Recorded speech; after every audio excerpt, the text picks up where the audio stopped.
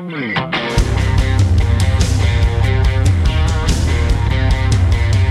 to ContenderCast, a global leadership and consumer industries entrepreneurship podcast centered on shining a light on bright ideas. And now, here's your host, Justin Hahnemann. Thanks for listening, thanks for tuning in, thanks for downloading, thanks for subscribing. Hey, it's Justin Hahnemann on the ContenderCast. We're shining a light on bright ideas.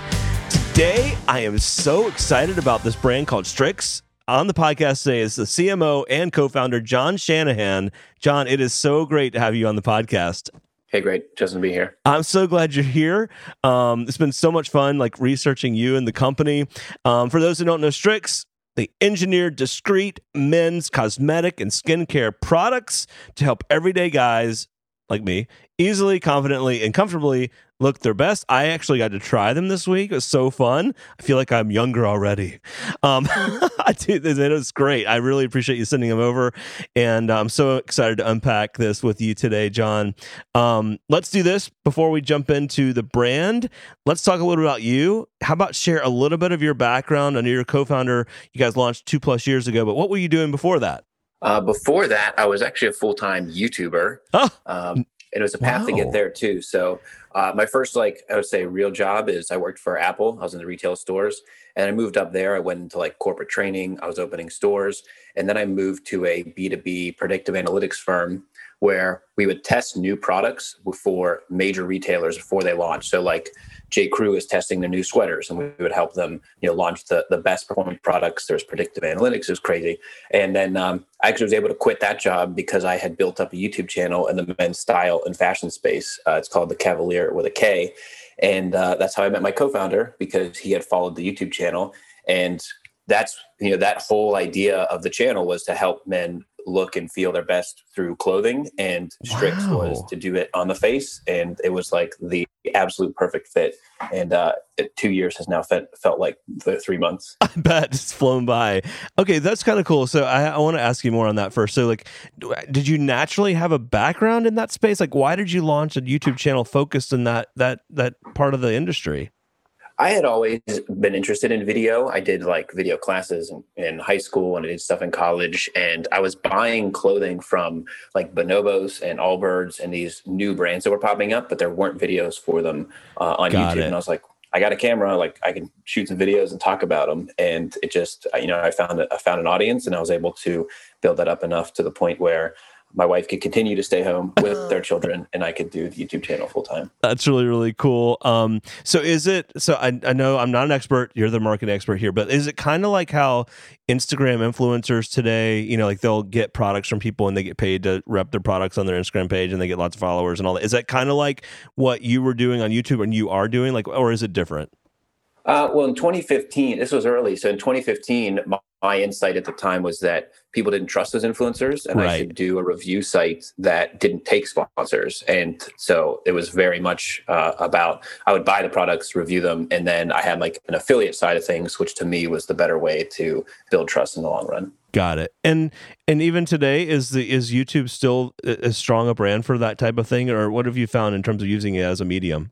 Yes, YouTube is still incredibly powerful, especially because it's so search-based. It's the number 2 search engine in the world is YouTube behind Google. So, YouTube is still a very strong player. TikTok's definitely giving it a run for its money, and that's a good way to tie into what we're doing at Strix now. Perfect. I love that. Great segue. All right, so you're in the space. You're working in the industry. You've been repping, looking at products. Talk about how Strix, where'd the idea come from, and what was the initial focus in terms of products? Yeah, so the idea really came from my co-founder had a pimple on his wedding day, and You're kidding. It almost ruined the day, right? It's it throws you off your confidence. If the photographer has to edit it out, which his didn't, there was a whole debacle there. And actually, on my wedding day, I have pictures. I had a breakout on my chin, and I remember going to bed, and I was like, I hope I don't wake up with I hope I just don't wake up with a pimple, and I did, of course. And I edited my own photos to get the pimple out of there. So every guy has an experience. It could be like a Zoom date, it could be a first date, whatever it is. Every guy has an experience of waking up with something. And my co-founder was like, all right, women have 1,000 options to fix it. It's weird if I go buy concealer. Like, there's very much a stigma around these products. Totally. What would it look like if a company just built, marketed, designed everything from the ground up for men, because big brands are doing it?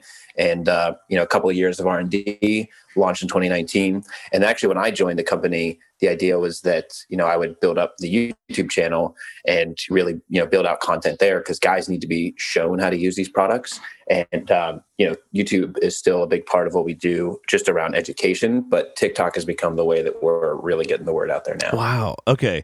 All right. So what was, when you guys launched, was it one product? Was it multiple? Because if I go through your product set here, you've got a pretty good number of things. You got moisturizer, you got cleanser, you got concealer tools. So talk about what was there one to begin with, or was it a multiple? How did you guys initially kind of think about product? Yeah. So with the idea that we would have something unlike anything else in the market, the concealer tool was the one that we said, it can look like a pen. It's going to be, and so we actually went, Prime Studio did the design. Prime Studio designed for Harry's and Gobi, totally some major brands. And then all studies basically showed that the products that men would use in the cosmetics industry are concealer and tinted moisturizer. So it was like that really pointed to saying, okay, these will be the launch products. Wanted to launch with a lip balm as well, but expensive production prevented that. And so, those were the first two products. And then actually within the first, year, some of the most frequent piece of feedback we got from customers was that it was staining their pillows. They were getting the tint on their pillows. Okay. And so we caused a problem we then had to solve, because we were selling makeup to men who didn't either wash their face, or the face wash that they were using. They weren't used to doing that, man. Guys aren't used to doing that like women, right? Right. And so with that, or they were washing their face, but the face wash wasn't removing the cosmetic, because no men's face wash assumes that they're removing a cosmetic. So that's where you see the cleanser now. We have something to remove the cosmetic at the end of the day. And then, as we built out the product line, where we really want to sit is at that intersection of skincare and cosmetics to instantly fix your appearance. It's like, if you got something and you want something going on in your face, we want to be able to help you solve that instantly and look and feel your best. That's interesting. So, okay, I'm going to go out there on a limb, and I'll share a little bit something that I have a birthmark on the side of my, just to the left of my left eye. And so, and it shows up as red, especially when I get a haircut. And so for years now, I've been using concealer, because inevitably every day people would say, "Hey, did you just get hit?" Or, "Man, what happened to your head?" Or and so I know it's not the same purpose, but it's a good reason to use concealer, let alone for some of the other things that you've found, right? Yeah. And a big thing, part of why I was interested in this product too, from the beginning, was I used to go as a 24-year-old and pitch multi-billion-dollar company CEOs. And if you walk in with a pimple, you just don't feel, you either feel like you're younger, like you're off, or the other person is not listening to the message. There's a distraction. Yeah. And so whether it be for yourself or to put yourself out there in that way, like for you, it's you'd rather have somebody make a connection at a different level than, did you just get punched in the face? Right. And so, why do women always have the options to do it, and why guys are expected to live with it? I think it's pretty cool. I think this is really interesting. Okay. So, so you guys started in that space. So did you already have a consumer audience at that point? In other words, did you guys do anything to kind of build some awareness ahead of time? Or was it, hey, we're going to make a product and get it out there and see how it goes? What did that look like? There was a buildup. There was a blog called The Peak Lapel, which is still live, which was a way to build up an audience that was interested in the style and fashion space for men, which is, there was alignment there with the Cavalier as well. And so there was an initial launch list, but then beyond that, it became to Facebook and Instagram ads to really get the word out there. Got it. Okay. So, so you get product made. So how did you guys figure that part out? Did you have somebody that knew how to make a product? So it's one thing, when I have a bunch of food and beverage folks on, right? They talk about, we started in the kitchen and we made it in our kitchen first and went to a co-packer. Your products aren't easy to make, right? So how did you figure that out? Yeah, actually, there was a lot of rejection from manufacturers when we would go with the idea of this very engineered product and in this form factor, because it's really easy. none of this stuff is easy, but it's relatively easy to go to a manufacturer and say, I want this product in this packaging, boom, start printing it. Right. But it's very different to say, I have this new concept that I want to start from scratch and like build up and engineer and everything. And so there's plenty of manufacturers that said like, no, can't do this, too hard, or like take this one instead. And so we had 2 makeup artists that we started off with as well to help with the formulation. Okay. Yeah. And so, one of the things that my co-founder Devere has been really good at is just saying like, I want to do this thing. I can't do it myself. Who do I get to then go, do the best version of it? And so in that case, it was the makeup artists, and then finding an amazing manufacturer that could, do this very custom design, getting all of those together. And then, he's not going to be the one, he's not comfortable on camera. He doesn't want to be the one on camera. So then, that's how I come in. It's like, okay, so he's been very good at saying, no, there's all these things that need to be done. I'm not going to be the best one to do it. How can I then make that happen? Sure. Love that. Okay, so you find your manufacturer, you've got product in hand. What was the initial channel, direct to consumer? Did you have any retail presence yet? Or like, what did that look like? And how did you start thinking about marketing? Yeah, we always wanted to have an accessible, so like the 2 concealers that were on the market when we launched was Tom Ford for men, which was literally the Tom Ford Beauty Concealer that was sold to women, but it said for men on it. And then there was, we'll just change the name. It's literally the same thing. And then Boy de Chanel launched like right before Strix did. And so that was the other concealer. And both of those sit at $50+. Yikes, and so that's a lot. When we were developing the concealer, we didn't want to be the cheapest one. We wanted to be the best one and accessible. So we launched at a slightly higher price point because we also thought we would go into a channel like Sephora or some of these higher end retailers. Right. Yeah. Well, Ulta's a little bit lower. I always put Ulta and Sephora together. Not really. You know what I mean? I'd bundle them for better or worse, right? But yeah. But then after we launched, like guys don't shop in those channels, and so that became a very intentional thing. So D2C was like our bread and butter, and that's where we started. Eventually to go to retail, and then CVS, the opportunity came up through our incubator XRC Labs. We went through an accelerator, and that was the perfect fit because it's like guys already going in there, and they wanted us in the shave aisle, which is also very important because some of the retailers wanted to put us around other cosmetics. No, and shave aisle. And we can't be there. Yeah, we want to be right next to the Harry's razors, and that's where we ended up landing. That's interesting. A little bit of detour here. So you mentioned XRC. We've actually had XRC on talking about what they do and whatnot. How did you leverage XRC Labs? And I think it's interesting to have you talk about just a brief moment about what they did to help you guys out in your brand. Yeah, so they actually recruited us after we launched, and that was also very cool too because them recognizing this is a space that's interesting. Right. We still had to go through the whole process. We had to pitch and like convince them that we were we would be good in the program. But because they had because Billy Razors had gone through there, they're one of the very few consumer product accelerators that can really point to successes in this space. They don't have pure CPG companies. They also have some tech in there as well. Totally. That's exactly right.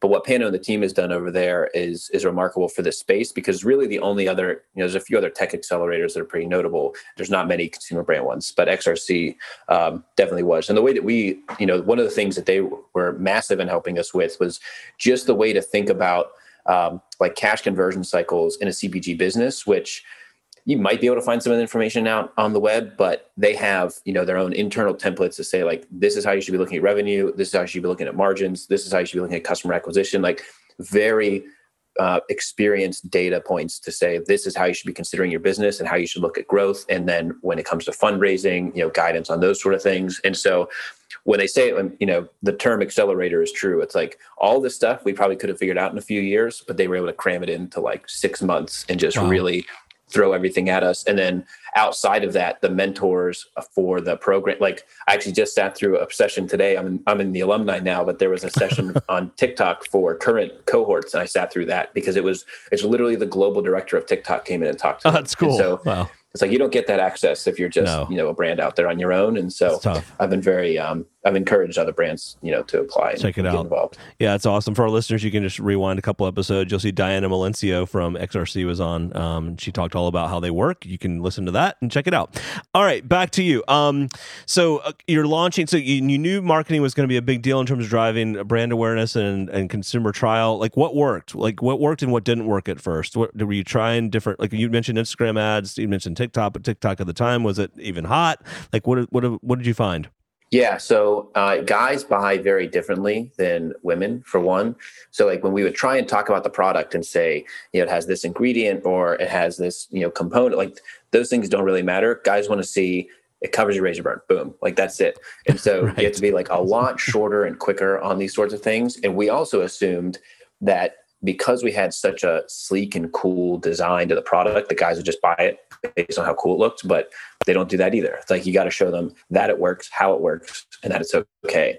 We also run into a lot on Instagram. I guess more Facebook is like, there's still a massive stigma on these products, and the comments are just brutal. Oh. And like when you say, cosmetics, when you say cosmetics for men, it's like there's a lot of homophobia. There's a lot of just violence toward the idea of these products. And so we have to get a lot more specific on our targeting to avoid some of those things. And so, but it only really encourages and continues to show why we're doing this, is because we think because there hasn't been a men's brand that shows that these products are okay, that's part of why there's a stigma. And part of that is just, breaking it. Wow. You mentioned CVS, and when you get into a store like a CVS, it's big volume, right? And so were you guys prepared for that? Or did you have to scale production? What did that look like? Yeah, what's interesting with that is our manufacturers have just been waiting for us to go to higher volumes, right? It's like they can produce thousands and thousands of units, and we're just hitting our MOQs, our minimum orders, right, so that we can get there. But we were actually able to fulfill most of that order with on-hand inventory. Then we had to go in production. One of the big things was our original packaging. So the package that you would have now is our retail packaging, but we had really premium D2C packaging initially, and it wouldn't work on shelf. It doesn't say what it is, doesn't say what it does. You can't. It was very much just you get it at home, you unbox it. Sure. So we had to redesign all of our packaging for retail. That was a big thing. Interesting. So I'll never forget, we wired the money for that production on March 18th of 2020. It was the world shut down, and we were wiring a huge check to go into production for CVS on this whole new production run. And that was a crazy time too. It was we said yes amidst COVID.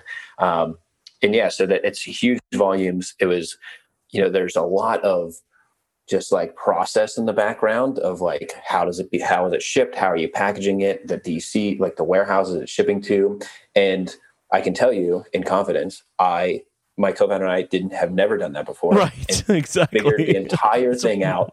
It was just every single day. It was all right, what's today's challenge? Connecting our warehouse to CVS's warehouse. Right. Let's figure it out. Right. It was just a lot of duct tape, gum, and flying by the seat of our pants. I love that. So you got CVS locked up. You've got a new growth happening, right? Talk about some of your new expansion in retail.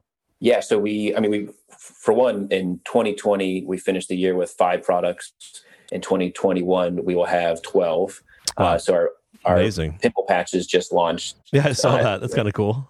In Q4. So that was really exciting. And then now we're actually in the Nordstrom flagship in New York City. Nice. And yeah, so I love that store. That's another one. Yeah, that's another one where we're in the men's area. The men's store, we're not over in the cosmetics. We're right next to the Nike shoes. We're right next to the grooming products. And that's a big step in showing look, you can put this really cool concealer right next to the apparel. And Nordstrom is very excited to have this type of product out there because, they have plenty of grooming already, but this is that next evolution in it. No doubt. I love that. That's pretty exciting too. And I do love that Nordstrom store, by the way. It's great. I love that it's separated. It's one side of the street and the other side of the street. Really cool article I was reading in Vogue around this market. For those that are not familiar with the beauty industry, this is pretty amazing numbers here. The beauty industry is valued at $532 billion globally. Today, men contribute to less than 1% of that. And what this article talks about is just the shift that's happening as men are more interested in kind of this grooming, segment of the market. So, I mean, what a hot space to be in. What's next for you guys as you're continuing to grow? What do the next 6 to 12 months look like in terms of ensuring you guys are continuing your acceleration? Yeah, so I mean, the two big launches this year, our SPF moisturizer was a huge undertaking. There's a lot of FDA regulation around the claims around SPF, and so really making sure we continue to get that product out there, as well as pimple patches and everything else we're working on. And then we do have another big retailer coming online next year that we're finalizing details for. And so you'll be able to find us in even more stores come in 2022. I love that. Yeah. Well, you have to come back on then and share like how that's shaping up and what that experience has been like. Because it's interesting to mix your Instagram /Facebook /TikTok YouTube /everything marketing model with, is that driving like recognition of brand and then therefore purchase in retail store, or is it driving, incidents on your website? You know what I mean? That's just the thought around that. Yeah, it's definitely driving both. Like in the months where I'll have a TikTok that does, or like, across our whole account, if we have a month where we have 5 million views versus 7 million views, you can see the corresponding lift in sales in retail. Oh, I mean, you can definitely see it. You can definitely see it on D2C. Like we can see that immediately. Right. But we can see, like, when we get our weekly and monthly sales reports, it's like, if I had a video hit big this week, we had increased sales in CVS. And so that's what retailers, are increasingly becoming interested in, especially with Nordstrom. Is like that we're working on a whole plan now where like I'll be posting on the Nordstrom account and, I'll be posting on our account about Nordstrom. And so really tying in, it's like, these brands want to have the social presence, and this is a really easy way to get some of that expertise in-house. Totally. And for those who are listening, I mean, in the kind of the fashion space, I mean, I don't know about you guys, but I mean, I've bought some great new brands that I found like through an Instagram ad, right? And then I tried it and I loved it. And like I would never have found those in retail stores. It's really interesting. And then those brands go into retail stores eventually. I always love to ask our guests, like, what would be 2 or 3 big pieces of advice you'd offer, whether it be in marketing or as co-founder of the business, Strix. What does that look like for you, John? What would be 2 or 3 things you'd offer to our audience? I always advocate starting things when you might be it's just before you're ready. It's like, I didn't have the expertise on my YouTube channel. It's like I started, you figure it out. And like, that's, unless you're going into like the sciences where you have to like really, but it's like, if you want to try this new marketing thing, like just try things and test it out, and you'll definitely figure it out. It's like, I've talked to a lot of guys over the years that wanted to start YouTube channels, and like, you just analyze yourself to death before launching something. And so the only way to learn is to get into it too, right? You wouldn't learn without doing. Yeah, get your hands dirty, talk to people, but don't talk to too many people, because then you'll run yourself in circles. That's what I think. A lot of opinions. Yes. I love it. Hey, share with our audience where they can find you, connect with you, buy your products, etc. Yeah, I mean, I'm pretty active on LinkedIn. We're actually recruiting a lot on LinkedIn, and so that's been a really powerful tool for us. Just don't tell me that you're going to increase my e-com sales, because I get those 7 to 8 times I get those every day. I want 2 or 3 people reach out to me a day telling me they can increase my sales. I'm like, I get really? them from Strix. I get them on Strix, which is like appropriate, but I get them on my YouTube channel, and I respond, I'm like, I'm a YouTuber. Thank you. Right. Thank you. I do not need. So yeah, just say Contender Cast in the invitation or something. Nice. You can see my bathroom on all of our TikToks at Strix Official. We're always on there. And then our YouTube channel, Strix.com. We're all over the place. That's awesome. I love it. All right, man. It's been so great having you on. Got to get you back. I'd love to have you back on down the road, especially with some of the new retail announcements you've got in front of you and as you launch new products. And thank you so much again for sending over the products to sample. I mean, I love it. And it's kind of it can be part of my routine, in the morning. That's what, guys need. So appreciate you being here, John. Yeah, thank you for sharing entrepreneur stories, because this is what I used to listen to in my day job when I was ready to quit and go off my own. So I love it as well. Good. Thanks so much. The Contender Cast is sponsored by Henderson Shapiro Peck and powered by Contender Brands.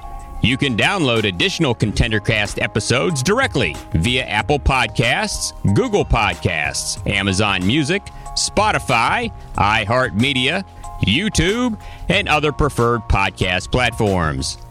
If you would like to be a guest on the Contender Cast, connect with us at contendercast.com.